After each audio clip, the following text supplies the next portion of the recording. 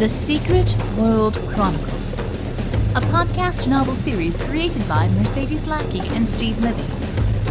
Presenting Book 2, The Hunt. Working for a Living, Part 1. Written by Steve Libbey. Read by Veronica Giguere. The women's locker room rung with excited chatter. Ramona ignored the women and went to her locker at the far end of the row. Even the locker smelled sterile, like everything in this Workout Plus fitness center. Ramona had made only occasional use of the gym at Echo, until it had been rendered into a pile of girders and barbells. After the invasion and her brawl with Valkyria, she had a nagging sense that her duties would extend past the usual detective work. In other words, she was scared for her life. Under normal circumstances, she might have felt intimidated by the lithe bottle-blonde trophy wives that made up the usual clientele of a Workout Plus gym. Atlanta had it even worse, somehow, than her hometown of Boston. Strong, beautiful, self-assured, each one must have been detestable in high school. At least metahumans had an excuse for their perfect physiques.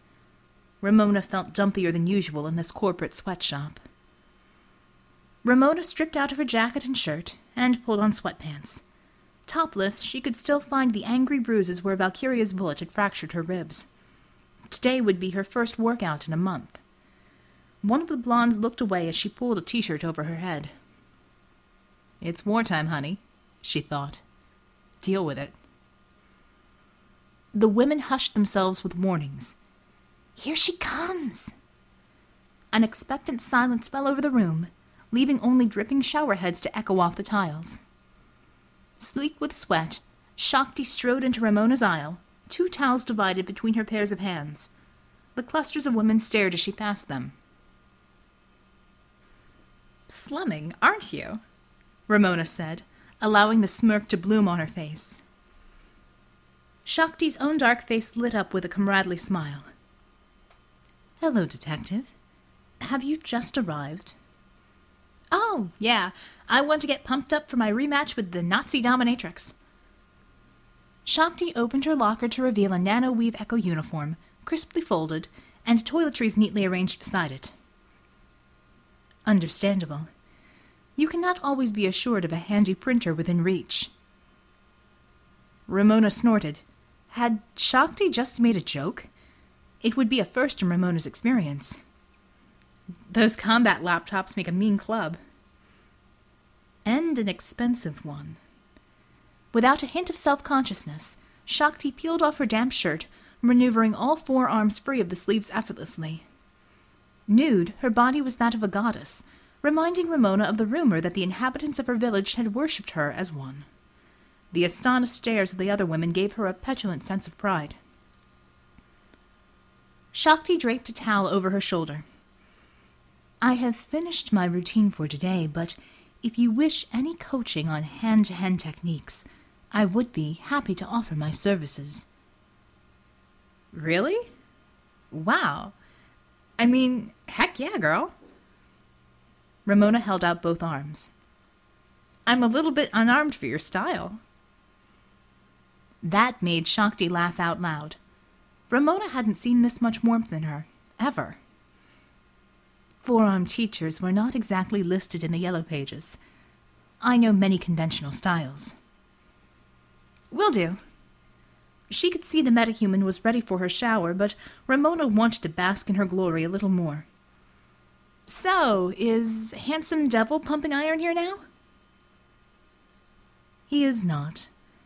Klaus has a saying, showing up is half the battle, and the rest will work itself out. I believe he is in the midst of his afternoon nap." "Metahumans need naps?" "Not really." If Shakti was annoyed, she hid it well. "Notify me when you are ready for some sparring." She patted Ramona's shoulder and trotted off to the showers, leaving an audience of Atlantans behind her. Ramona gave the room an offhand shrug. "Office talk," she told them. Another familiar face awaited her in the weight room. Matai, easily the biggest man in the room, grunting under the leg press machine. He nodded in acknowledgement of her presence, but kept up his routine. Ramona noted that he had the machine set at 800 pounds. She waited in awed silence until he finished. He greeted her as he wiped sweat from his forehead. The Samoan dwarfed virtually every non-metahuman she had ever met. He would have looked at home as a defensive lineman. Most of his size came naturally. He lacked the definition of a conventional bodybuilder.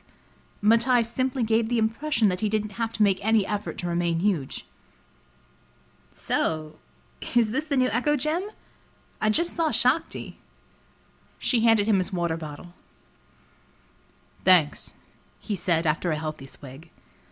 "Mostly Echo Ops and a few Meta ones. These machines don't carry enough weight for most of the Metas." She began a stretching routine. "Oh, that's right. Only your brother is a Meta. I keep forgetting. You Samoans look metahuman already."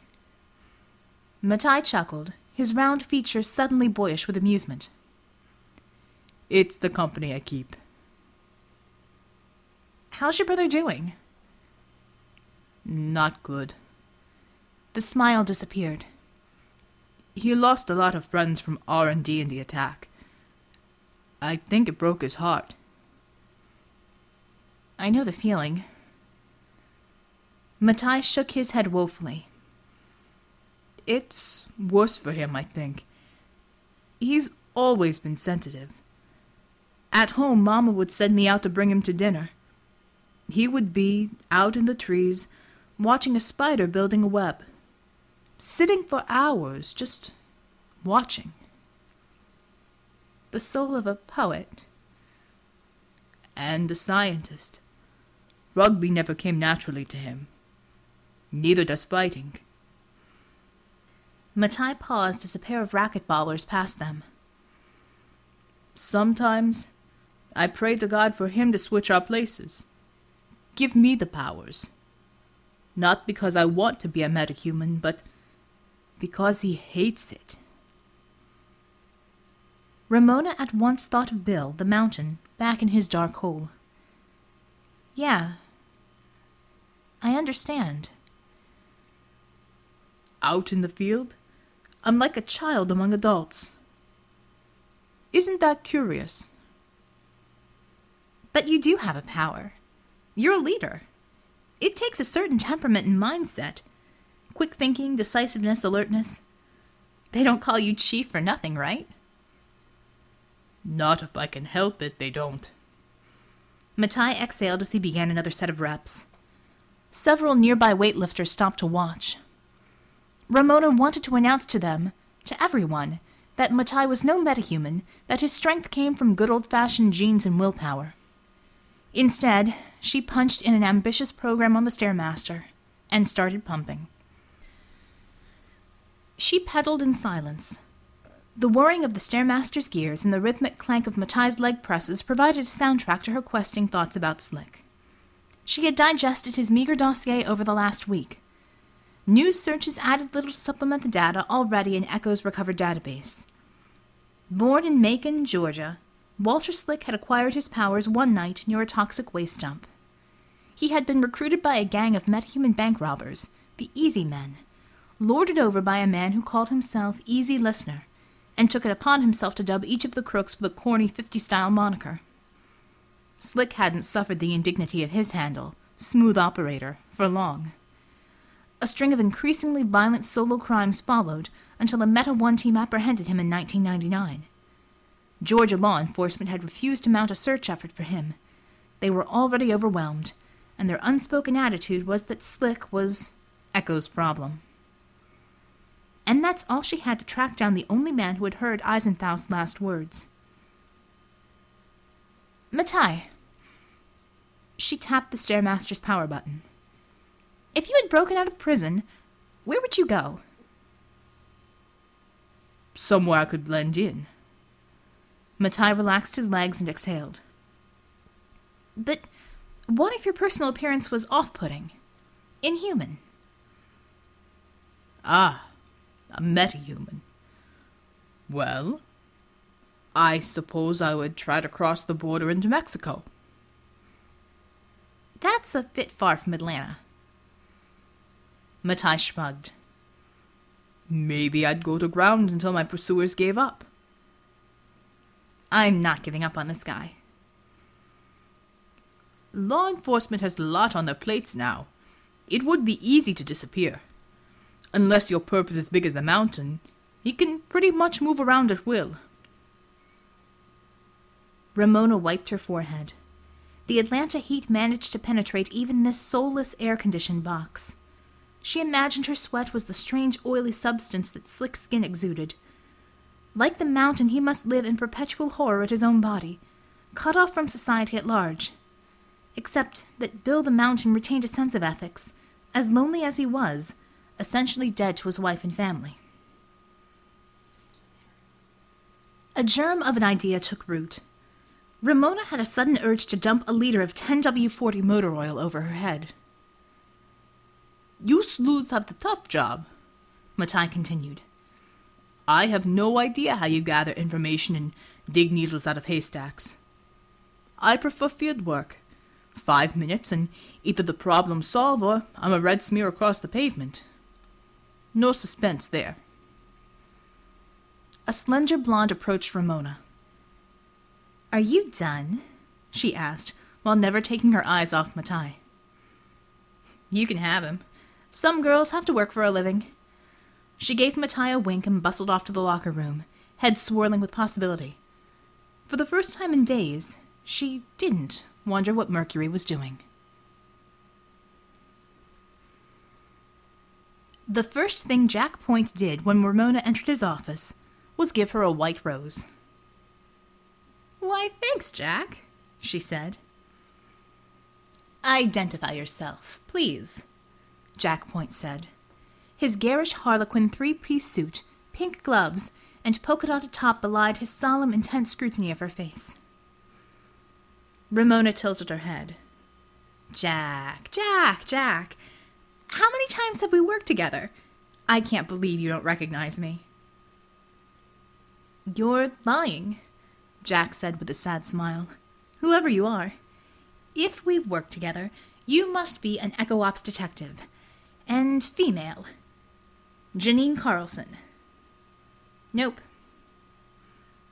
Adrian Penn. Wrong again, buddy. Jack leaned back into his chair. The only detective cruel enough to torment the guy with prosopagnosia is Ramona Ferrari. Ramona clapped her hands together. Brilliant deduction. Nice to see you again. She tucked the rose into her lapel.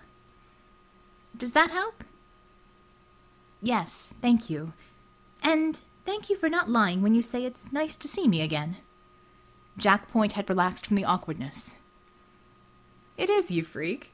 You always keep me entertained. My face blindness amuses you? No, the workarounds you find for it impress me. She adjusted the rose. The flower's a nice touch.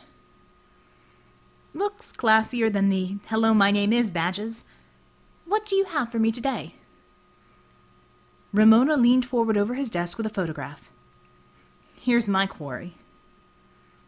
Jack Point squinted at Walter Slycke's scowling mugshot, complete with an oily black film over his skin. Now that's a face even I would remember. Metahuman. Until the attack, he was a prisoner in the security wing. He was too slippery, literally, for the Nazis to execute him. She passed him Walter Slycke's dossier and pointed to an italicized section. That gunk he exudes can all but eliminate friction. With fancy footwork, he can deflect bullets. He'll be tough to recapture.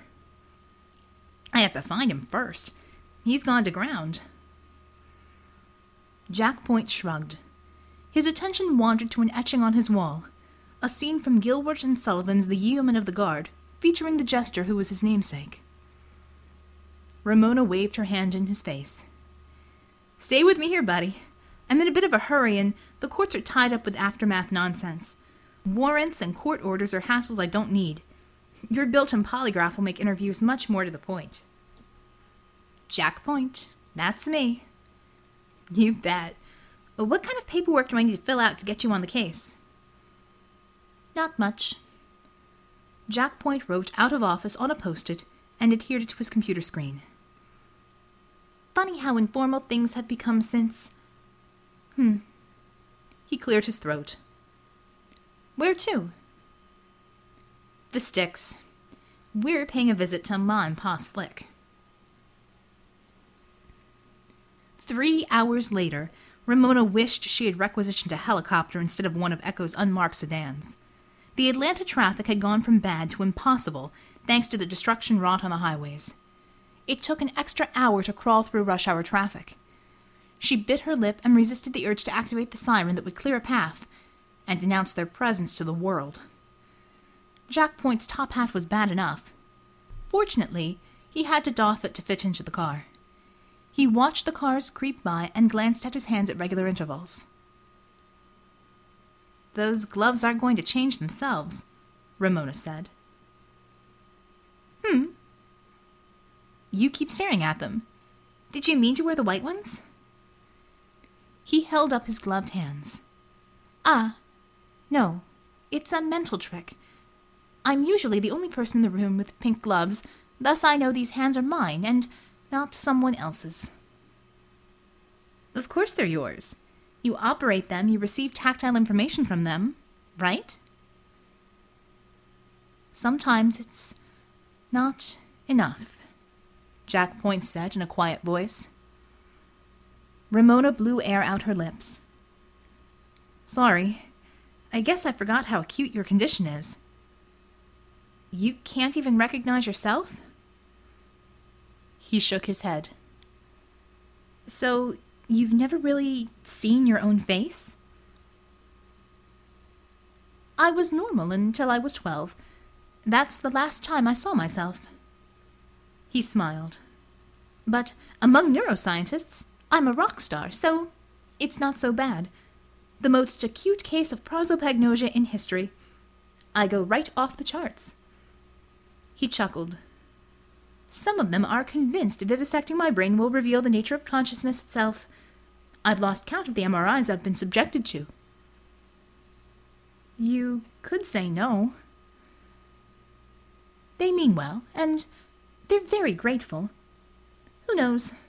They might learn something genuinely useful. Meanwhile, Echo has use for me as a walking polygraph. The good with the bad, Ramona said. Everything's a trade-off, he agreed, giving his hat a flip. Unsummoned, an image of Mercury entered her mind. Handsome, metahumanly strong, able to fly. What trade-off did he make for his powers? From what she knew of him, he had an idyllic existence. Maybe some folks don't come with built-in karma. It's from without, and it's probably a solid dose of misery all at once. Suddenly, she missed him terribly.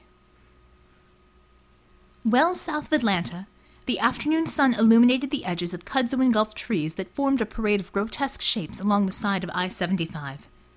Traffic had died down as Ramona and Jack Point left behind the extended suburbs that established Atlanta's reputation as a major center for urban sprawl. A few intrepid commuters still drove their air-conditioned SUVs to their suburban palaces, their faces tight with exhaustion, as Ramona zipped past them. Look at those bogs, she said. It's no wonder there haven't been any sightings of him. You think he's hiding out in the swamps. How very pulpy of him. Could it be that he's trying to scare meddling teenagers away from a hidden treasure? She chuckled. Not if he's smart. But right now he's scared and lost. Nothing in his history indicates he's much of a survivalist, so I'm betting he's lurking around Beechwood. Beechwood. Jack Point shuffled through the papers. Born in 1974, Beechwood, Georgia. Isn't that a little obvious? Slycke's trying to have it both ways. She took the State Route 401 exit off the highway, bypassing a cluster of gas stations and truck stops. And that's how I'll catch him. They cruised through Fort Valley and Nokomis, sleepy southern towns settling down for an evening dinner. Ramona stopped for a quick refuel and some gritty gas station hot dogs. Jack Point settled for a honey bun and coffee. 20 minutes later, as the sun set in a swath of crimson, they entered the swamps of Beechwood. The tiny village had all the rustic emptiness that Ramona expected from the deep south. A handful of elegant plantation homes with peeling columns, surrounded by mobile homes and decaying shacks. The air lacked the pollution of Atlanta, but retained the thick humidity, made worse by the earthy smell of the swamp. Despite their map, it took 3 passes down Carter Lane to find the turnoff to the Slycke home. 500 yards through bramble and willow trees led them to a yard littered with car parts, broken appliances, and overgrown foliage. A shape peered out from a stained curtain when they pulled into the driveway and barked. "So much for stealth," Jack Point said. "What if he's bolting out the back door?" "I doubt it, but keep your eyes open." Wood groaned under their weight as they mounted the steps. "Take your hat off," she told Jack. "Manners." He sighed and cradled it in his arm. Ramona knocked on the frame of the screen door. She heard furtive voices within and the patter of feet. Jack Point arched an eyebrow, but she shook her head. Finally, the door opened to reveal a stout black woman in fading pink floral house dress. Her scowl dented the folds of her face. "What do you want?" The woman's voice was deep and husky, and tired. Ramona smiled and flipped her Echo badge open. "Echo Detective Ramona Ferrari, ma'am. I'm hoping you'll answer some questions for me." The woman nodded her head at Jack. "Who's he?" "That's Jack Point. May we come in?" The sigh that escaped the woman had in it decades of bitterness and resentment. "Might as well," she said at last. Inside the house, the flickering light of a black and white console television bathed the room in a dismal blue luminescence, spitting out audio from a tattered speaker. A man in his 60s slouched on a dusty sofa with a can of Coca-Cola. His face bore a look of passive acceptance, as if he had given up moving his limbs from a position of relaxation. When Ramona and Jack Point came into view, he tilted his head with a sudden distrust. "Who are you?" Ramona repeated her introduction as the woman leaned up against the wall and glared. The man grunted. "Pull up some chairs, Ma." "They ain't staying long." "Don't backtalk me to guests." He made no effort to move or even emphasize his anger. The woman dragged creaky wooden chairs into the living room. Ramona feared hers would give out, but it held firm. "Say your piece." The man shifted his eyes from the television to Ramona. She cleared her throat. "I appreciate you taking the time to speak with us. I promise I'll make it painless." Her smile was lost in the darkness. "We need to ask you a few questions about your son, Walter." "We ain't got a son," the woman snapped. Jack turned his head towards her. "Ellie's barren. We're alone," the man said. "The female in the dress is lying," Jack Point said without umbrage. "The male on the couch is also lying. Additionally, they are frightened of reprisal." Mr. Slycke grunted and stared at Jack Point as if seeing him for the first time. Jack Point's eyes roved the room, never meeting anyone's gaze. "Why, I never—" The woman stomped her foot. "Calling me a liar in my own house." Ramona held up her hands, palms out. "Ma'am, please. We know Walter's your son. Has he been here? Did he threaten you?" The couple fell into angry silence, broken only by the distorted bleating of the television. Neither would speak first. "The female is too ashamed to reveal the information. The male feels familial competition with the suspect, and thus may betray him out of resentment." Like a walrus, Mr. Slycke levered himself to his feet. "You goddamn crack-a-freak," he said. brandishing his can of cola at Jack Point. "No man talks to me like that. No man." "Sit down, sir. I am carrying a firearm." Ramona interposed herself between Jack Point and Mr. Slycke. "Jack, for Christ's sake, don't antagonize them. We're trying to get them to cooperate." "Why? I can read them like open books.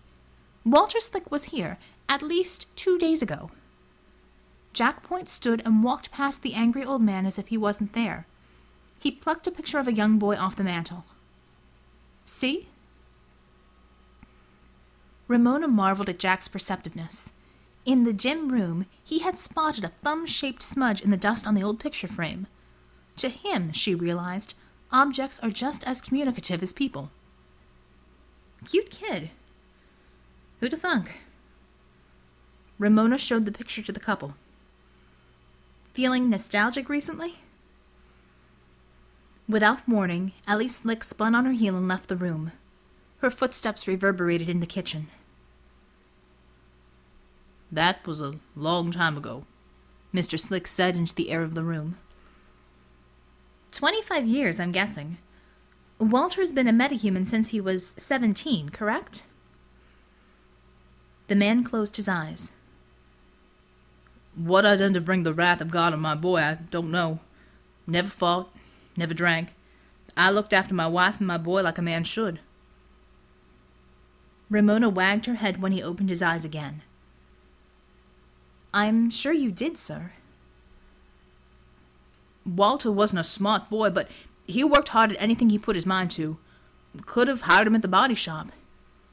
"It's a good job," Mr. Slycke insisted. "Honest work. Walter wasn't no criminal." Jack Point opened his mouth to speak, but Ramona silenced him with a finger. "That changed, didn't it?"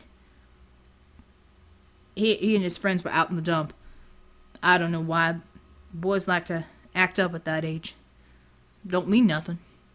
He didn't come back until dawn, and that stuff covered him like he'd changed a truck's oil without a pan. Only it wouldn't come off with rags or water or detergent. Walter cried like a baby, he was so scared. Every time Ellie tried to comfort him, even put a hand on his shoulder, it just slid right off. He could barely stand, he just lay down on the floor. He pointed to the wall. Fetched up against that wall because the foundation is shifting towards the backyard. That must have been horrible. I pray you don't ever have to see your children like that. Why didn't you contact Echo? We have specialists to help metahumans deal with their condition. Mr. Slycke shrugged. We just thought we got into some kind of industrial waste. The hospital's an hour away. Ellie kept trying to wipe it off him. I suppose we should have called someone. But after a day of worry, Walter found he could clean himself just by willing it. Put on overalls and kept the oil under his clothes. Once he did that, he stayed in his room for a week, not talking, hardly eating, just thinking. And then he left. To join the Easy Men. I don't know. I reckon he just wanted to hide from respectable folks until this condition worked itself out of his system. It never did. He hung his head. Ramona and Jack Point waited respectfully for the man to gather himself. When he raised his head again, tears glistened in his eyes. I suppose you've come to arrest him. That's our job, sir. Is he here? No. Mr. Slycke looked at Jack Point. That's the truth. Jack Point nodded. Was he here? Ramona asked, leaning forward. Her heart raced with excitement. 3 days ago. She ran a hand through her hair, both relieved and disappointed. What did he say? Ellie Slycke's voice rang out in the quiet room. That's between Walter and his kin. Ain't none of your business. Ma'am, with respect, it's everyone's business. Walter may have information pertaining to the Thule Society attacks. The sooner we find him, the sooner we can act on it." The woman shook her head slowly from side to side. "He didn't say nothing about no Nazis. He felt bad about what he'd done and wanted to make up for it." "This would be a good start." "You keep away from him." With sudden fury, Slycke advanced towards Ramona with fists balled. "Leave him be. He's been cursed enough already." "Ramona, these people don't know the fugitive's whereabouts, but they do know his intentions," Jack Point said coolly. "They are using hostility to deflect your questions." "I noticed," Ramona muttered. She stood up and confronted Slycke. "I don't care a whit about your family drama, lady. Those Nazi bastards killed my friends right in front of me." Her voice rose in pitch. "Your mama's boy witnessed the same thing, and more. If one life can be saved with what he knows, then I'll track him down like an animal through every stinking swamp in the state. I won't eat, I won't sleep, and I sure as hell won't be intimidated by a bitter old woman." Slycke blinked and backed up. Ramona pursued her. "Drop the mother pose. Your boy is a convicted criminal. Blame his curse if you want, but I have co-workers in far worse shape who risk their lives every day to serve and protect. We're at war, lady. If Walter is withholding information about our national security, that makes him a traitor." She paused for effect. "And I don't think you raised a traitor." "Damn right," Mr. Slycke said. Hands over her mouth, Slycke regarded Ramona with horror and sadness. "Walter left to meet up with those thieves," she whispered. "The Easy Men?" Slycke closed her eyes and wept. "The Easy Men were disbanded a decade ago," Jack Point said. "However, the female is telling the truth, as best as she knows it." "Thanks, Jack." But Jack Point had already started for the front door of the ramshackle home. "Hey!" Ramona called to his retreating back. "What remains to be learned belongs to them alone." The screen door punctuated his statement, banging once, twice, as its spring worked out its energy against the crooked door frame.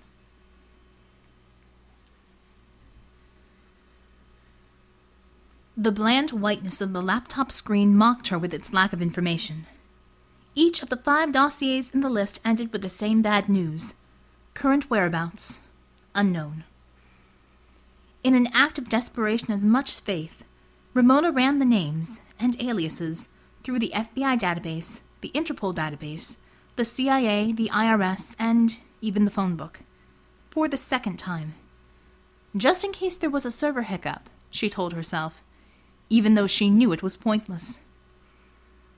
With the exception of Walter Slycke, there was no official record on the Easy Men from the last decade. Before Slycke's capture, the Easy Men had a bad run and disappeared off the radar. Ramona had spent hours cross-referencing unsolved robberies in hopes of recognizing the modus operandi of the remaining Easy Men, such as a hyperspeed snatch by Twinkletoes or an uncrackable safe cracked by Easy Listener. Nothing. Slycke could be anywhere within 4 states by now. The Easy Men could be across the world. As helpless as she felt in front of the computer, it beat pounding the pavement in Atlanta. Crime had gone national, and the field had expanded to the size of an entire world. Without any records on the major databases, her search was already over. "You stink," she told the laptop. "Do my thinking for me." She closed it with more force than was healthy. With a pang of guilt, she reopened it. Cheery light and a logo greeted her. "Oh, okay, sorry. Take a nap for a while." Ramona stood, stretched, dug out a cigarette. She opened the window in spite of the air conditioning. The smoke gave her a momentary boost which faded fast, leaving only the comfort of the habitual movements. Smoking did her no good aside from putting her in a reflective state. "He's in Georgia," she said aloud. Her voice functioned as an oral whiteboard. He's got to be. Why, I don't know, but I feel it, and if I'm wrong, I'm screwed anyways. She wished Mercury was listening to her. A silly urge because he hardly struck her as a deep thinker, yet in explaining Slycke's movements to him she might talk herself into some grand insight. If she hadn't been deathly allergic, she would have filled her apartment with doting cats to listen to her every word. Then again, that would make her a creepy cat lady, and her dignity was thin enough as it was. Slycke was the only man in the world who had heard Eisenfaust's final words. She remembered the German's posture as he spoke rapidly to the metahuman criminal. Urgent, desperate, tensed, and waiting for a killing blow. Whatever the man had done during World War II, her mental image of him in his last moments was that of a self-sacrificing hero. It was too much to reconcile. She wanted Slycke to include her in that last critical conversation. The humid Atlanta air crowded into her apartment, making the cluttered mess feel even more vile. Ramona knew a detective who thought best while cleaning, and prayed every day to become that person. Alas, she thought best when mournfully studying her mounting trash piles. This is why you'll never hook up with that man. You're a slob. She caught herself. Why were her thoughts drifting to Mercury like an infatuated schoolgirl? In this time of crisis, it was selfish and childish. As if to echo the admonishment, a siren commenced an aching wail nearby. The police were on their last legs, running double overtime to keep up with the looting, riots, shooting, and robberies. Atlanta had turned on itself like a wounded animal. Other cities she knew had it even worse, like Baltimore and Detroit, but it was Atlanta for which she was responsible. Her town. She put the metahuman out of her mind. Too many lives depended on her ability to suss out Slycke's whereabouts and get him in an echo interrogation room. If they could hold him still. A memory came back. Southwind, the gangling, hairless pale metahuman, dashing Valkyria into the ceiling and saving Ramona's bacon. All of the four winds, the survivors anyway, had varying degrees of telekinesis. A psychic hand could hold a greased pig far better than a physical hand. When I find Slycke, I'll make sure Southwind is there for backup. After losing his partner, he'd probably appreciate a chance to be part of the solution. She ground out the cigarette. Purposefulness filled her. She remembered one very strange resource she had not considered until now. Her desk was far more chaotic than the room around it, as though it were the wellspring of all disorder. The piece of paper with the important phone number had been torn from a Vogue magazine. The unceremoniously beheaded underwear model on the other side was clear in her mind. For an hour she rooted through the drawers, working from the smallest to the file folders filled with scraps of paper and inaccurate dates. Her stomach began to claw at her in hunger and anxiety. Oh, come on! She wished with all her heart that she'd undertaken to organize her desk 5 years ago. At last, a tanned hip flashed at her from a pile of Post-its. Ramona lunged at it and then laughed in triumph. She hadn't thrown it away after all. She dialed the number labeled BFH on her cell. The number rang for 2 solid minutes as she chewed on her fingernails. I never expected to hear from you again, Ramona. The voice was delicate, breathy, low, and carefully neutral. You knew it was me. I should have figured. It's my job. I know why you're calling, too. My prices have increased since you last used my services. A pause. I want $25,000 for the information you are going to ask me. She whistled. That's a lot of Benjamins, Benjamin. Can't Echo just write you a check? No checks. No companies. No reimbursements. I only accept real money from real human beings. If you want my information, you have to bleed for it. $25,000? For Christ's sake, I don't carry that kind of cash around, even if I had it. That's the price for what you need to know. I recommend that you hurry.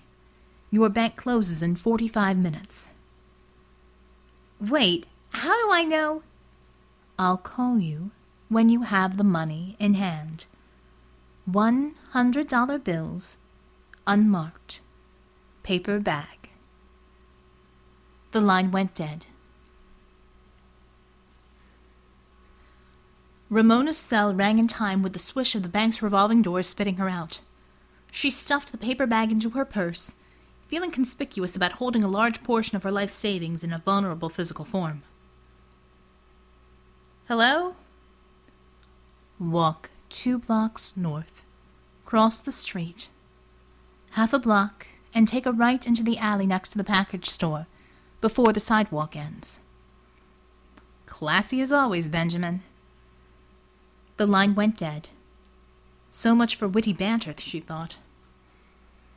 With one hand on her purse and one hand on her holster, Ramona walked briskly down the Atlanta street. Aside from sporadic commercial zones like this, it was rare for there to be enough sidewalk for a pedestrian to get around. Men standing on the street seemed to be waiting for the next riot. Tension was in the air, and more than one bystander gave her a predatory once-over. The city really has changed, she thought. Where are these lowlifes coming from? A pair of armed guards bearing shotguns smoked cigarettes outside the package store. Ramona spied the coiled snake insignia of Black Snake, the security contractor. The men ignored her scowl as she passed them. I can't begrudge the store owners for providing for their own safety, even if it's through these scumbags. Hell, guarding package stores is all they're qualified for. Should just pay them in liquor. Trash stank up the entryway to the alley. Ramona breathed through her mouth and stepped gingerly over broken bottles. Calling Benjamin Franklin hotline, she announced to the empty alley. Inquiring minds want to know about their futures. The alley's walls caught her words in a wash of sharp echoes. She peeked in doorways as she passed them. Hello? Anybody home? Without ceremony, a slouching figure appeared in the mouth of the alley. 2 large plastic buckets, one set into the other, dangled from a hand hidden by the overlong sleeves of a gray cloth greatcoat too warm for the Atlanta summer. A floppy-brimmed hat hid a pale, wrinkled face in shadow. Benjamin Franklin Hotline separated the buckets, overturned the empty one, and sat on it. When he did, his limbs settled in as though they were connected by the merest thread. He seemed to be moving through water. Money first. Nice to see you, too. Ramona opened the paper bag to reveal the sheaf of bills. There you have it. I'll be working at McDonald's when I'm 60, thanks to you. Echo pays you plenty.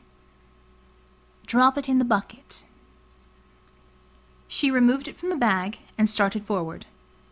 Benjamin Franklin Hotline held up a palm. Bag 2. Ramona shrugged and did as he requested. She loomed over him. Didn't bring a seat for a lady? Ask your question. I have a few. I'll answer 1. Ramona gaped. I just paid you $25,000. You should be writing me a goddamn novel. What the hell's happened to you?